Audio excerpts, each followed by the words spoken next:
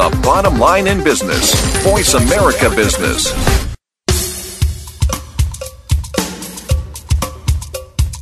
Good morning, and thank you for joining host Cheryl Esposito for an intriguing hour of leading conversations. Each week, Cheryl brings together big thinkers to the Voice America Business channel. Now here's your host, Cheryl Esposito. Well, good morning, everyone, and welcome to Leading Conversations. This is Cheryl Esposito. Today we have with us a very special guest, Dr. Carolyn Lukensmeyer. Now, Carolyn is someone who I met about a year ago in Talberg, Sweden, at the Talberg Forum, which was a huge gathering of leaders from around the world looking at how we can make change happen. And that's very near and dear to Carolyn's heart because she is really a social change leader. She's founder and president of AmericaSpeaks. AmericaSpeaks is a nonprofit that works to reinvigorate democracy by engaging citizens in public decision-making.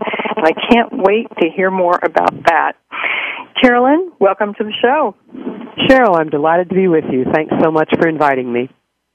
Well, it's so nice. Now, have you been traveling a lot lately? I have. Our work has once again drawn a lot of attention in Europe. So I've actually been back and forth to several places in Europe in the last few months. Oh, interesting.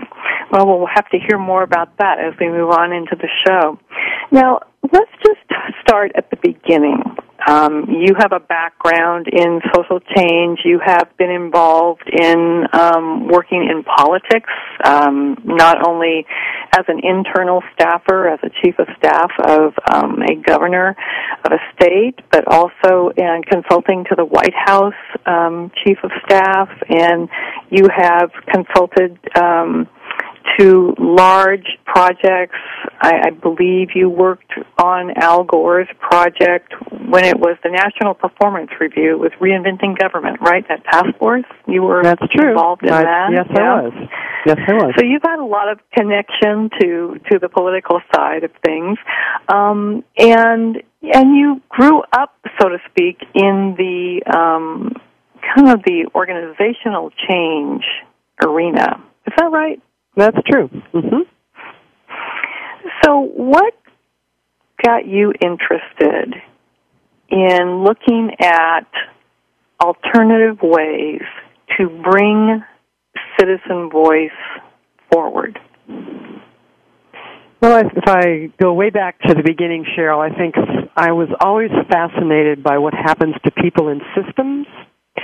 And I think even as a very young person, I don't know how I would have articulated it way back then, but I was very conscious of the fact that in many of social economic problems, we focus on what the individual has to do or has to take responsibility for, but very often if you put it in the context in which that person is living their life, it's without question a systemic issue or a social issue.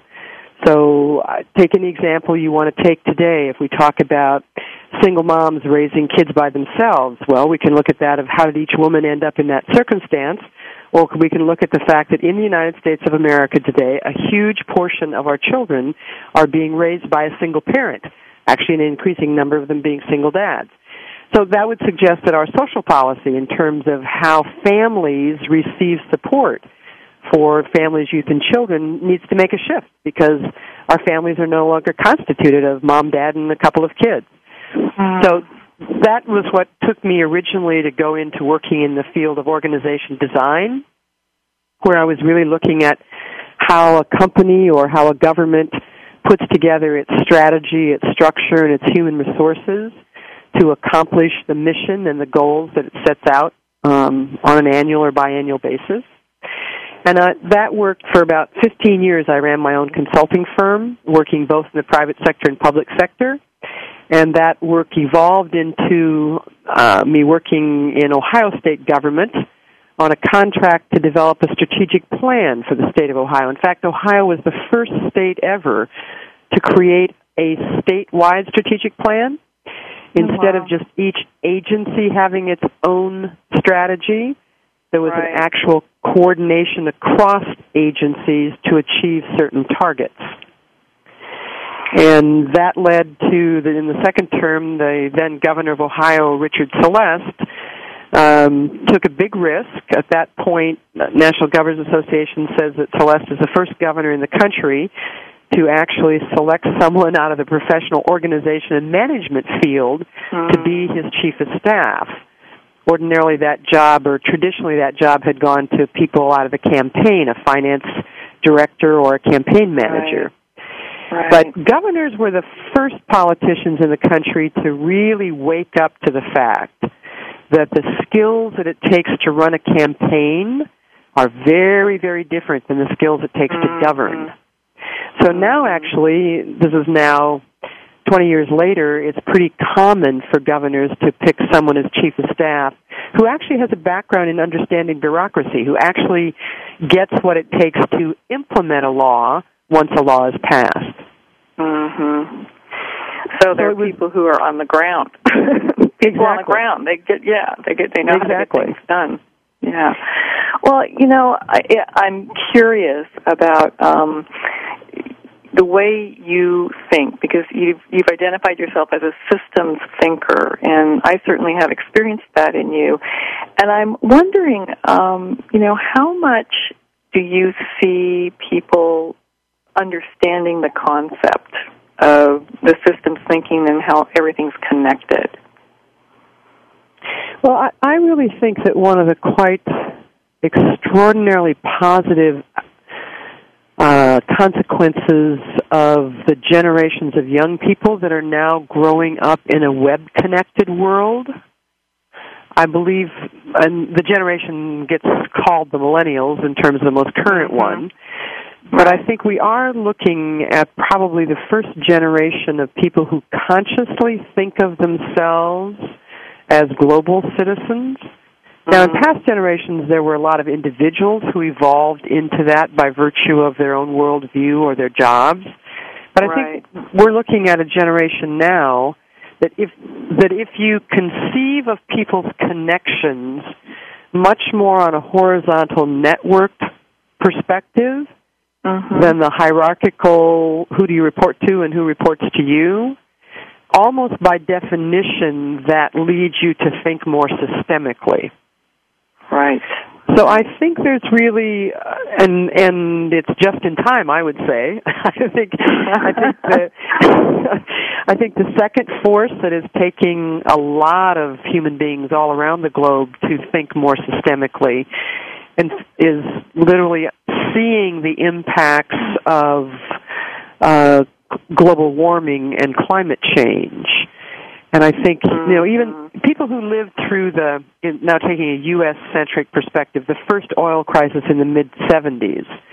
If you think back to that period, Cheryl, it took quite a long time before people made the connection between what was going on in the Middle East, how oil gets moved around the world, and gas prices, and therefore what should people be wanting from a federal policy point of view from the national government.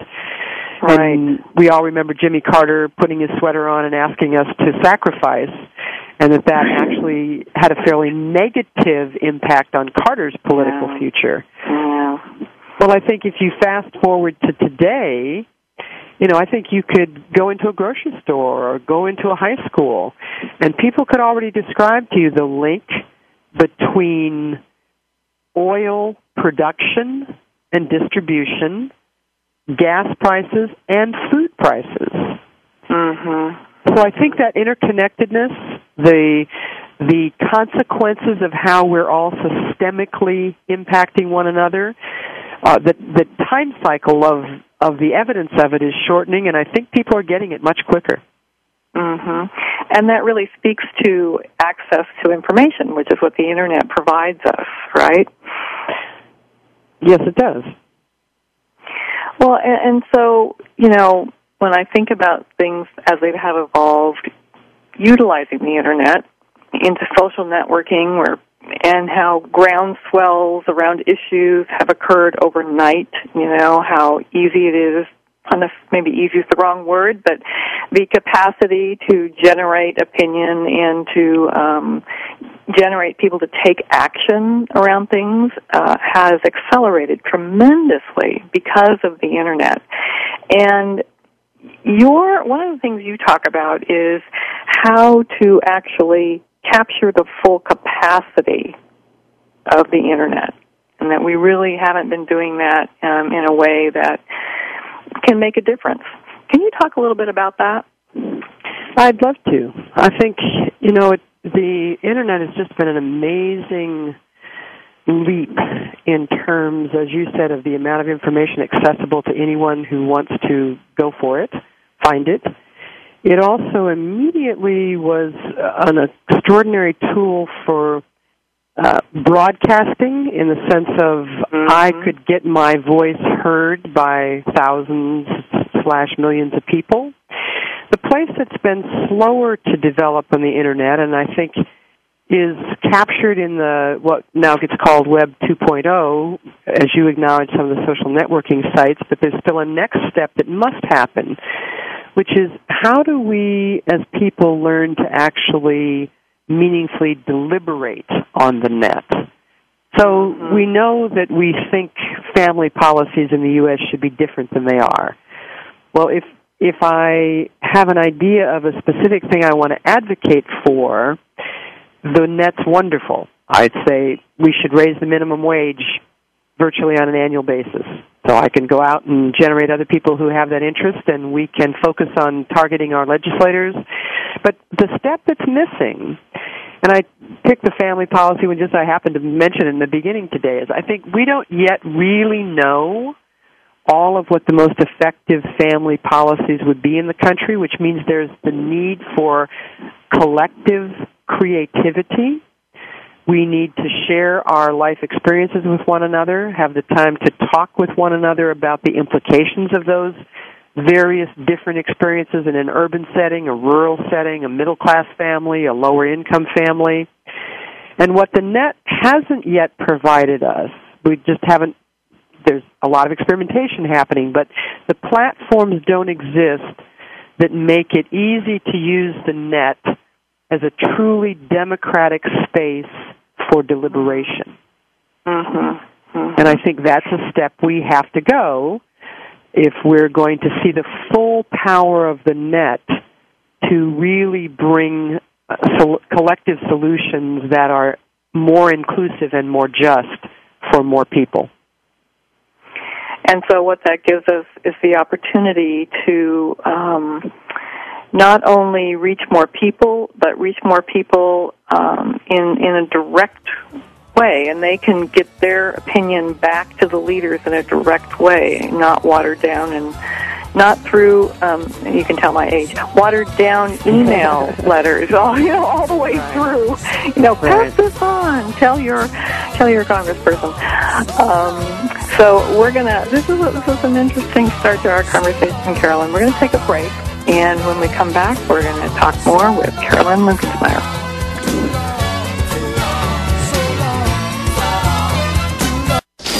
From the stock market floor to your laptop, we are Voice America Business. Leadership is not static. It evolves as you do. At Alexa Consulting, we work with CEOs, senior leaders, and leaders in transition who want to make a difference. Leaders who believe that good business is good for people, good for the world, and knows that conscious actions can have global impact. Are you ready to take your leadership to the next level? If you are, then visit our website at www.alexaconsulting.com. That's www.alexaconsulting.com. Alexa Consulting, developing leaders worldwide. More and more business people recognize the importance of spirituality in their work. How do busy professionals discover what rings true for them? Embracing the Journey with Karen Humphrey-Salick explores what it means to be spiritually fulfilled in business and how to integrate spiritual direction into a career. Expert guests, authors, and inspiring speakers join Karen every week to discuss such issues as honesty, compassion, generosity, ethics, and integrity in the workplace. Take a positive step forward to greater life balance. Tune into Embracing the Journey with Karen Humphrey-Salick, broadcasting every Friday at 9 a.m. Pacific Time on the Voice America Business Channel, the bottom line in business talk.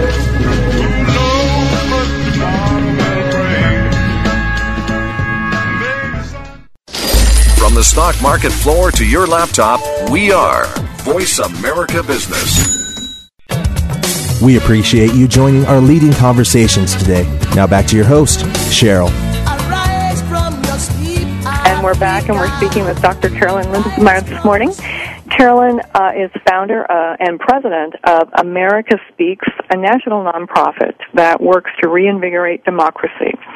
So, Carolyn, tell us about AmericaSpeaks. We learned about some of your background, and that moved you to take big action in the form of this organization called AmericaSpeaks. So tell us all about it. Well, we were speaking in the earlier segment about the fact that I had the privilege of serving as Chief of Staff to the Governor of Ohio.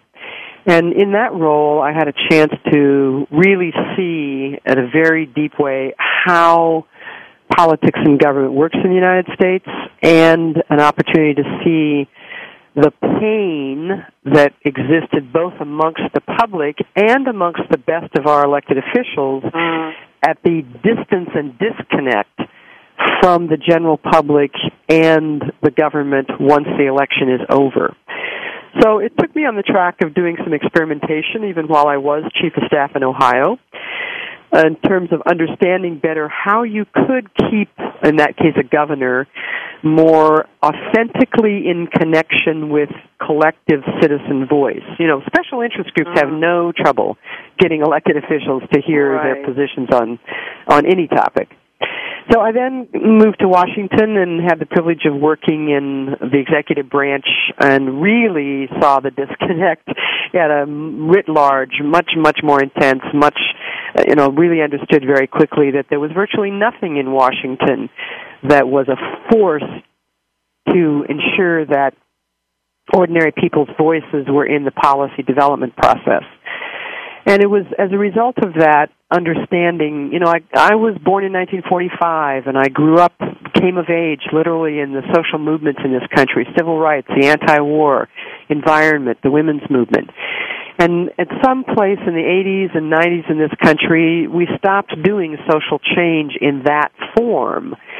And yet if you think about it, at moments when there is a disconnect from where the public wants the country to go and where the political system is taking the country, the link that has to be made is a link between public will and political will.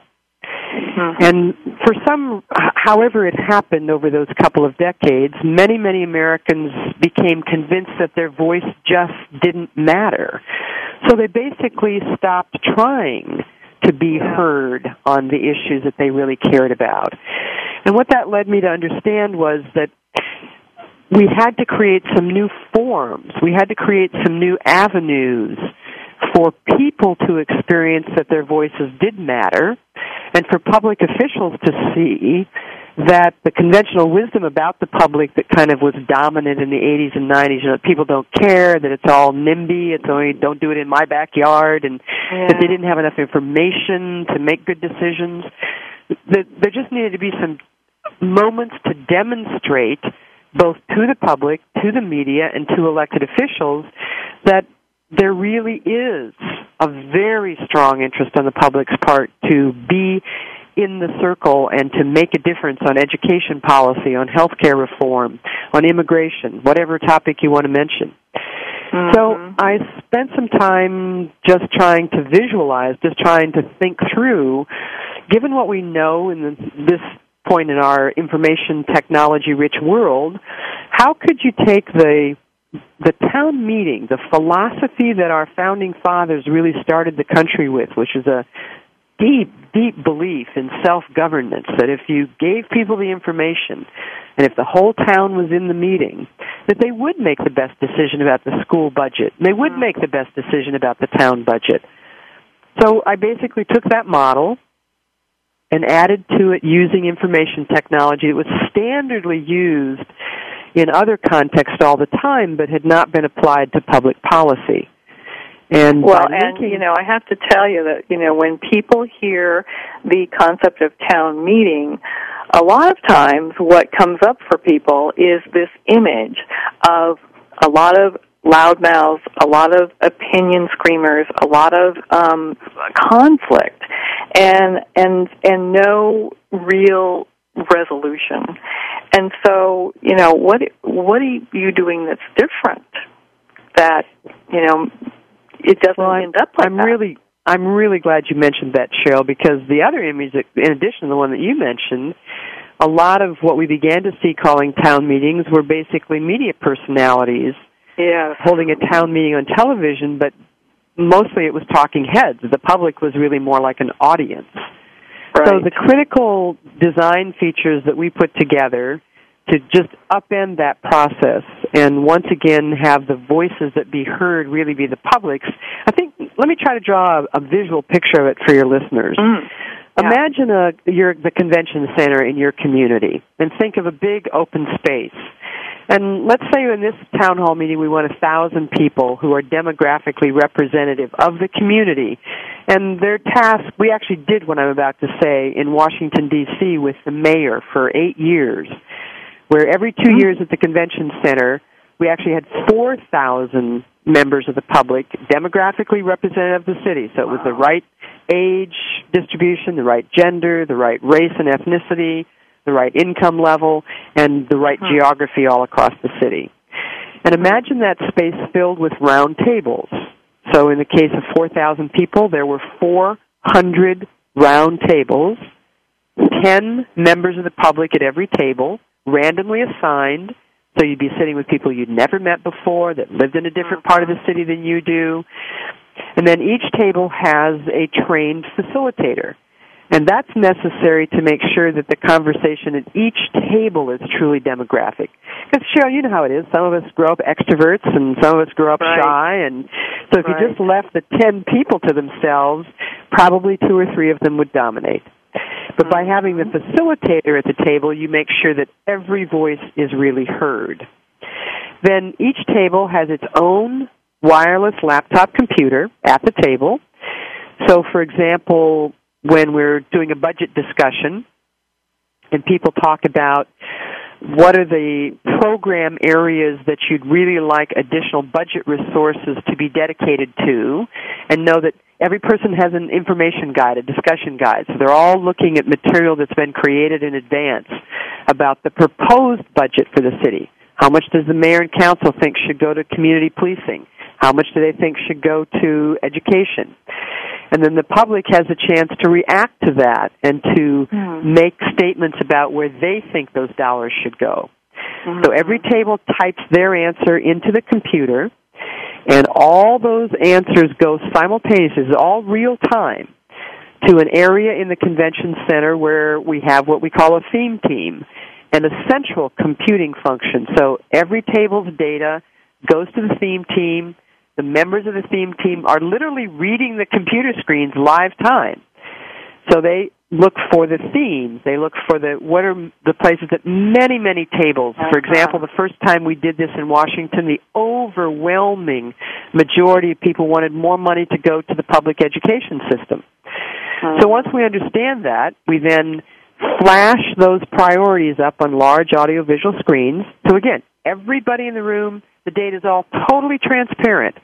Everybody sees it at the same time. And then every citizen has their own keypad polling device. So we can say, all right, of these 15 priorities that 4,000 of you pick these 15 priorities.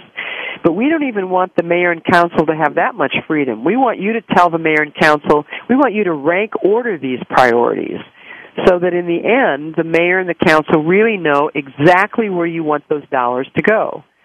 So then every person in the room votes on their budget priorities.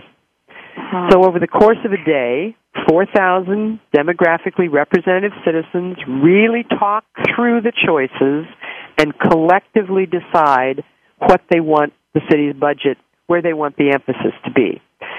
That first year when we did it, when education was a priority, the mayor actually invested $70 million extra dollars into the education system that wouldn't have happened if the public hadn't spoken. Now, that is an incredible story.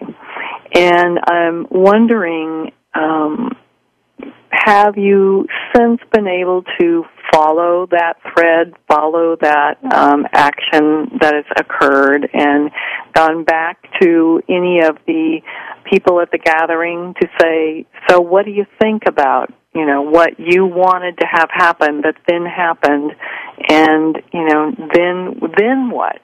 Did it work? Did you make the right decisions? Is there a way to circle back in that? Well, we were fortunate in Washington, since the mayor was really committed to this, that yes, we did cycle back on a regular basis for 8 years, actually. Mm-hmm. And in that case, in each biennial cycle, big shifts in dollars occurred by what the public wanted, and the city actually committed to creating a website that the public had access to, where you could see where each agency in the city, how the dollars were flowing, and when, in fact, they actually implemented those dollars. So it wasn't just the members of city council or just the cabinet secretaries or just the civil servants. The public themselves could literally watch the progress. And what it led to was a tremendous number of people being very interactive with people in government agencies on a regular basis. So it changed the norm about how the public in the city interacted with not just the elected officials, but with the public servants who were actually implementing the program. Right. And this really speaks to your principles, the four principles, or what it is you're actually aiming to do with AmericaSpeaks, that I read about, the institutionalizing the discussions, so you make them something that is standard and expected, and sustaining citizen participation. I mean, how do doing that in a way that it is going to happen again and again. That's pretty amazing. It is pretty amazing, Cheryl, and I tell you, one of the things that I am most excited about in the current election cycle on the national level, both men who are running for president, although they're very different in the area that we're talking about in terms of transparency, accountability, inclusiveness of government. John McCain has a terrific government reform record. Barack Obama has run his campaign in probably the most inclusive way that a presidential campaign's ever been run in the United States. So I actually think when I first created AmericaSpeaks in 1995 on this question of institutionalization, every time I gave a speech, I would talk about the long-term vision is that we actually create new mechanisms, that this just becomes the way our government does its business, that we just become the democracy we said we wanted to be in our Constitution and in our Declaration of Independence, that we make it more actually true. And I would acknowledge, I said, I don't expect to see this in my lifetime because it's not how politics is operating in this country, but every step that we take, we show you can do it in Washington, D.C. We show you can do it on youth obesity in 8 cities across the country. Every step is worth taking because someday there will be an openness to actually create the new mechanisms. Well, it's been amazing. You are a patient person. Well, what's you wonderful, are a patient person. Well, it's true. When you're dealing with social change, you have to be a patient person. You do have to be a patient person. And you have to be able to seize a moment when a kind of opening comes that no one would have believed would be there. Right. And I think that's where we are in 2008. Because we're going to talk more about this moment. Okay. When we come back from the next moment, which is a break. We'll be right back.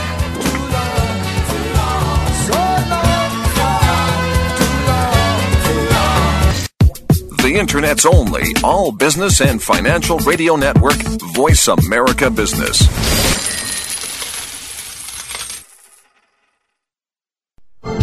Leadership is not static. It evolves as you do. At Alexa Consulting, we work with CEOs, senior leaders, and leaders in transition who want to make a difference. Leaders who believe that good business is good for people, good for the world, and knows that conscious actions can have global impact. Are you ready to take your leadership to the next level? If you are, then visit our website at www.alexaconsulting.com. That's www.alexaconsulting.com. Alexa Consulting, developing leaders worldwide. Hey, Dad. What? I can't get the ketchup bottle open. Here, let me try. Here you go. Thanks. You don't have to be a hero to be a hero. When you adopt a child from foster care, just being there makes all the difference. To learn more, call 1-888-200-4005. A public service announcement brought to you by Adopt U.S. Kids, the U.S. Department of Health and Human Services, and the Ad Council. The economy and financial markets continue to expand in both their size and complexity, but being able to anticipate changes in the markets for housing, jobs, and financial assets remains a crucial ingredient to our financial well-being. On The Economy and the Markets, with economist, investment strategist, portfolio manager, and host Doug Cliggott utilizes his 25 years of experience with that of his highly informed guests to provide clear, reasoned explanations of current events. To navigate the markets that influence our lives every day of the week, tune into The Economy and the Markets with Doug Cliggott, broadcasting each Thursday at 1 p.m. Pacific, 4 p.m. Eastern on the Voice America Business Channel. The Economy and the Markets. Clear thoughts in a complex world. The Internet's only all-business and financial radio network, Voice America Business.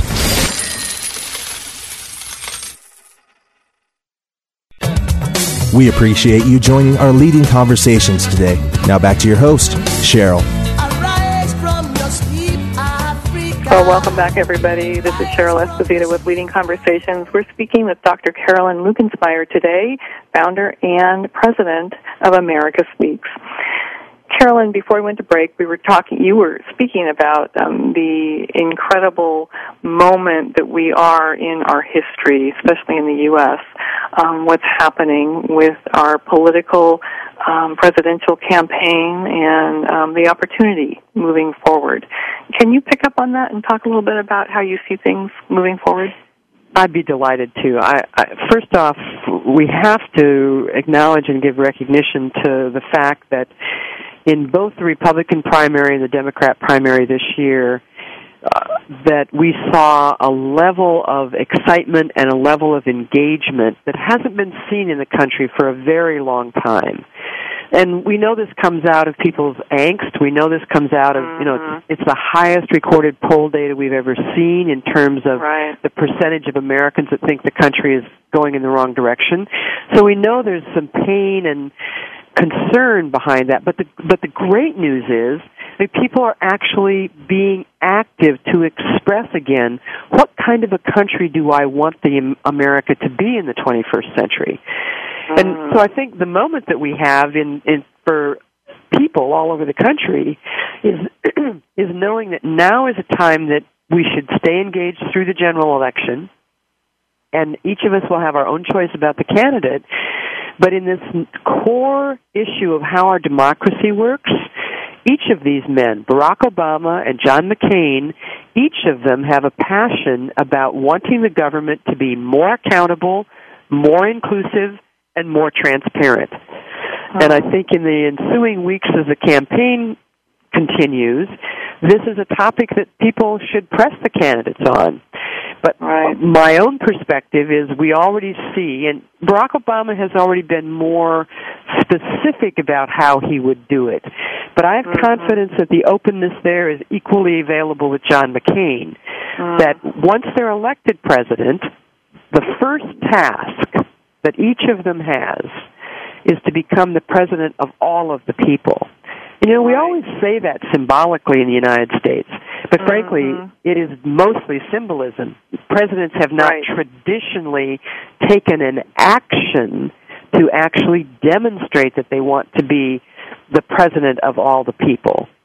So AmericaSpeaks has actually proposed to both candidates that whoever is elected on that first Tuesday in November, that even before they are inaugurated, they should actually take advantage of what's possible and hold a national discussion with all Americans about the direction of the country, so that they're not just saying the words that they want to become the president to all of the people, but they are actually engaging all of the people in the direction of the country in the next 4 years. And I think this is entirely possible. This could really happen. This sounds like leadership. I say that kind of off the cuff, but people who are in leadership roles, over the last few years, have really abdicated their leadership. And, this sounds like true leadership, where people in power are saying, okay, this is what I want to do as a leader. These are some of our options. Let's come together. Let's gather together and decide what road we're going to take. And, that hasn't happened, I don't think, in my lifetime, ever. It hasn't happened in a very long time. And you see, Cheryl, one of the tragedies of partisan politics as it's evolved over the last couple of decades, as the money in politics has increased and as the power of special interest has increased, the partisan political system actually won't let solutions emerge. And yet when you bring the public back into it, it's one of the extraordinary things about American culture. The vast majority of us, really, what primarily drives us is solving the problem. So we would rather see a solution than continue. Healthcare reform is probably the best example. Leaders in both parties, Orrin Hatch, a very, very powerful moderate Republican from Utah, and Ron Wyden, a Democrat from Oregon, sponsored a bill a couple of years ago called the Healthcare for All Americans Act. And that bill, they articulated right out loud that no systemic change would happen in the United States on health care reform until there was a huge public demand. And the reason for that was because too many members of Congress were beholden upon the special interest groups for campaign contributions to win their seats back. So here's even members of the Senate acknowledging how the partisan process has gotten dysfunctional, and that the primary solution to it in the framework of American democracy is bringing the public back into it in a strong, legitimate role. It's true in health care. It's true in immigration reform. It's true in the investment in education to really bring every young person forward, not to get comfortable like we seem to have grown of many, many kids just falling through the cracks. So if the public will stay engaged and we elect a president who's committed to really authentically staying connected to the public after the election, it could be amazing what we could change in a short period of time in this country. Well, I hope they say yes to you. That would be fantastic. Well, that was a great idea. Excellent. When I think about citizen involvement over the last 10 or 20 years, the idea of citizen involvement has been about go to the polls and vote for this proposition that's now on the ballot. And my perspective, and other people have said this to me, that putting a proposition on the ballot for people to vote on typically is putting something on the ballot that is spinned in a way that makes it very complicated for people to understand to begin with. People vote on emotion based on the little bit that they may know or think they know about that issue, and that in the reality there's no leadership in that. Your leaders really are not helping to provide guidance. They may be providing sound bites, but very little guidance as to, where we should be going, what we should be doing. Leaders have really given up their responsibility of taking a stand. It sounds to me like this, what you are describing is something that will make that whole issue of going to the ballots to vote, going to the polls to vote on these propositions almost obsolete. Well, it's fascinating that you bring that up, Cheryl, because AmericaSpeaks actually did a project in California in 2007 called California Speaks. And we were invited both by Governor Schwarzenegger, obviously a Republican, and the Democratic leadership at the time of both houses in the California legislature, the Assembly, which was Fabian Nunez, he was the Speaker, and the President Pro Tem of the Senate was Don Parada from Oakland. And they specifically invited us to work on the issue of health care reform because of what you're describing of how the initiative and referendum process is a failed, broken process. And they understood they all wanted to do systemic change in health care reform. They really wanted the public involved, and they knew they needed a public constituency that would stay with whatever set of decisions came out. And some of your listeners might actually, that website is still up and fully active in terms of seeing exactly how the strategy worked. It's just www.californiaspeaks.org. And there were about 5 areas that the governor and the Democratic leadership each had proposals in, and so there was an employer mandate, an individual mandate, ruling on insurance companies no longer being able to use pre-existing conditions to keep people off of insurance policies. So they were very wide-reaching, specific proposals. And AmericaSpeaks' job was to bring a random sample of the California population together to discuss these options. And we did that. We had 3,400 people. They were distributed across 8 sites, running from San Diego, San Luis Obispo, Riverside, Fresno, Oakland, Sacramento, and in Humboldt County near Eureka. Seems like I left one out. It's been a while since I've listed them all. I hope I got that. And people then spent a day looking at, our question to them was, under what condition would you support a proposal on employer mandate, and what do you think the elements in that proposal should be? And we systematically went through the day in each of the areas of reform. And then there was an independent analysis done by researchers after the fact when the bill that the governor and the legislative leadership agreed on said that the bill accepted about 70% of what the public had suggested in that process called California Speaks. And then it went forward. Now, here's the sad part of it. It passed in the Senate. The governor was ready to it passed in your assembly. The governor had signaled that he would sign it, but it did not pass the Senate. And then, unfortunately, the secondary mortgage crisis hit California very badly, and your budget deficit has meant that this is now tabled. But as a demonstration that both the public will do their part, and what you were focused on, that leaders will actually step up and take the risk of putting out a proposition that they believe will solve the problem, this project was a perfect example of that. And I know that both the governor and legislative leaders are wanting to reopen that process once the budget deficit is solved. Well, that's a great example of how this is being used for something so critical to the lives of citizens. So let's talk more about this, and maybe you can tell us some stories about New Orleans when we come back after this break.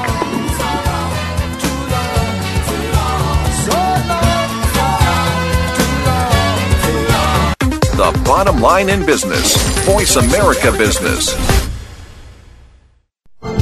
Leadership is not static. It evolves as you do. At Alexa Consulting, we work with CEOs, senior leaders, and leaders in transition who want to make a difference. Leaders who believe that good business is good for people, good for the world, and knows that conscious actions can have global impact. Are you ready to take your leadership to the next level? If you are, then visit our website at www.alexaconsulting.com. That's www.alexaconsulting.com. Alexa Consulting, developing leaders worldwide. Why is Pepsi cooler than Coke? Why are iPods so popular?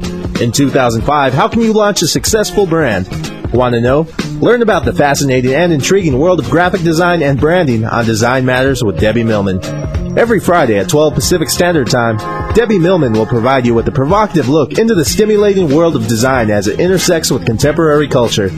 Hear what the experts have to say about creating, maintaining, and launching a brand in today's challenging marketplace. Join us every Friday at 12 Pacific Standard Time for Design Matters with Debbie Millman, right here on the Bottom Line in Business Talk, Voice America Business. the bottom line in business. Voice America Business. We appreciate you joining our leading conversations today. Now back to your host, Cheryl. And welcome back. We're speaking with Carolyn Lukensmeyer today. And Carolyn, let's talk a little bit about some of the experiences you've had, some more of the experiences you've had with America Speaks around the world. Let's start with New Orleans and then move to some other places in the world. Well, I'm delighted to share more of the places that we've been able to serve in ways that made a big difference in people's lives. You know, people all over the world saw the tragedy that happened in the United States after Katrina and Rita and the flooding all along the Gulf Coast, but particularly devastated was the iconic city of New Orleans. And for totally unacceptable reasons, the federal government particularly was slow to respond, and even moving on to a year later, many, many people had not been able to get the kind of support and help that they should have gotten. And one of the things that the federal government was saying at the time was that they couldn't release funds to New Orleans because they were getting a different signal from the city council, from the mayor, from the governor, and from the state legislature, and until there was a unified voice from New Orleans, they would not release the federal funds. Well, this was the point at which we were approached to actually come to New Orleans and use our model to see if we could not help the city. And obviously from what I've said, you would know, Cheryl, that the politics in it were very, very complicated. Sure. So it wasn't even just what was happening to people, but what was happening in terms of the devastation of the city and of the state. So we joined an effort that was called the UNOP. It was New Orleans Unified Planning Process. And some leaders in the city and in the state worked for weeks to come to an agreement that if a large number of New Orleanians, people both that had made it back to the city but others that were still in diaspora around the nation, if they would come to an agreement on what the priorities for recovery and rebuilding were, that the political levels would sign off and support those agreements and take it to the federal government. So prior to our arrival in New Orleans, there had been several failed planning processes. And part of the reason they had failed was because they just used standard patterns of announcing where the plan would be. And think of, we're talking about people whose lives were totally disrupted, that didn't have a place to live, that didn't have a job. And one of the things that America Speaks has really learned over the years is if you want people to participate, you go to them. You make it possible. You meet the circumstances of their lives and make it possible for them to participate. You provide transportation. You provide child care. You provide food. And in the case of New Orleans, there were still 200,000 people who were living in other places around the country. So we worked with all of the authorities and then began a very extensive outreach process and eventually held a meeting that had 4 major cities: New Orleans, where we had about 1,000 people, then 4 other cities where the major concentration of New Orleanians still in diaspora were living. So that was Baton Rouge, Louisiana, Dallas, Texas, Houston, Texas, and Atlanta, Georgia. And those 5 sites, we did the same model that I described earlier in the show, people in convention centers, round tables, computers, keypads. Right. But the element we added was we used broadcast satellite so that we actually hooked those 5 cities live. So everybody could see each other, everybody knew each other was going through the same conversation.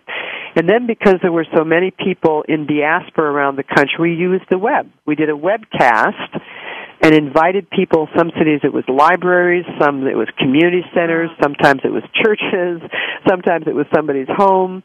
And so we added 16 other locations, ranging all the way to the West Coast, Seattle, all the way, we had somebody in Maine. So as you know, people ended up all over the country.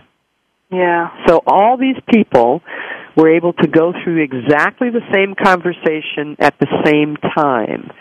and we're able to look at the plans that were being proposed. What were the priorities between investing in schools and hospitals and housing and infrastructure, roads and the bus system? Everything needed to be rebuilt. Everyone knew that it would take a couple of decades. So very tough choices were going to have to be made about where the dollars went first. And this was really what the dilemma was. We started that meeting, Cheryl, because something we haven't talked about on this show that's really important is that you have to deal with people on a values level, not just the choices that they need to make about a budget or about a recovery plans. It has to, at the most human level, include their spirit as well as their hearts and their minds around what do we care the most about. So the very first question we asked these 3,500 people that were all over the country, but they were all live and they knew each other and could see each other. I mean, they didn't know each other personally, but knew they were all in the same process. The very first question we asked them was, what do you love about New Orleans? Oh. And what do you miss most about your city? And it frankly almost brings tears to me now because, I mean, people all over the country were crying in terms of finally getting to express at the deepest level what they felt they had lost. And the tone that set and the openness that set, not that we didn't have many hours of work still to do, but by the end of the day, there was a definite set of priorities that the votes in terms of matching those priorities was above 80%. So the mayor could stand up, the city council members could stand up, the governor's representative could stand up and say, we will stand behind this set of priorities. And in fact, it then had to go, that outcome had to go through a formal approval process that had about 5 steps in it. But virtually, I think it was about 6 months later, if I'm remembering right, that set of priorities went to the federal government, and for the first time, monies were released to New Orleans. Now, it's really a wonderful, wonderful outcome. And it's also true that because there isn't enough money, there are still people in New Orleans that haven't been responded to about their basic housing needs. So on a much smaller scale, AmericaSpeaks is still there, still working with the people who just were moved out of trailers a few weeks ago, so that there can continue to be a collective voice of real people about what we need most. Wow. That is a very inspiring story, and it's clear that you're putting a human face to a lot of these systems issues, and which sometimes I think we all forget when we're looking to solutions, and you certainly have done that. And I also hear in you, Carolyn, something I think is really important for the work you do, which is a tremendous and deep respect for all people of all backgrounds and all beliefs. And I was noticing how carefully you spoke about our politicians, and there was not any leaning in one direction or the other. You believe that everyone needs to have their voice. And that in itself has got to add value to what you can provide around the country and around the world. And, we are running out of time. I can't believe it. It's terrible. I can't believe it. I know. And so I want to invite you back another time. And well, great. You can tell us more about AmericaSpeaks. And as we get, as the political situation changes here in the U.S., one way or the other, we'll be interested to hear how you're involved in that. Terrific. So, Carolyn, let me at least tell your listeners that they could follow up on looking at these cases, New Orleans, New York, Voices and Choices, which was a large-scale economic development project in Ohio, by going to our website, which is very easy. It's just www.americaspeaks.org. And next time we talk, we should talk about work we do in other countries where we go under the trademark of global voices. Wonderful. Carolyn Lukensmeyer, thank you so much for being with us today. And everybody else, remember to think big, because the world could be a better place because of a conversation that matters. This is Cheryl Esposito.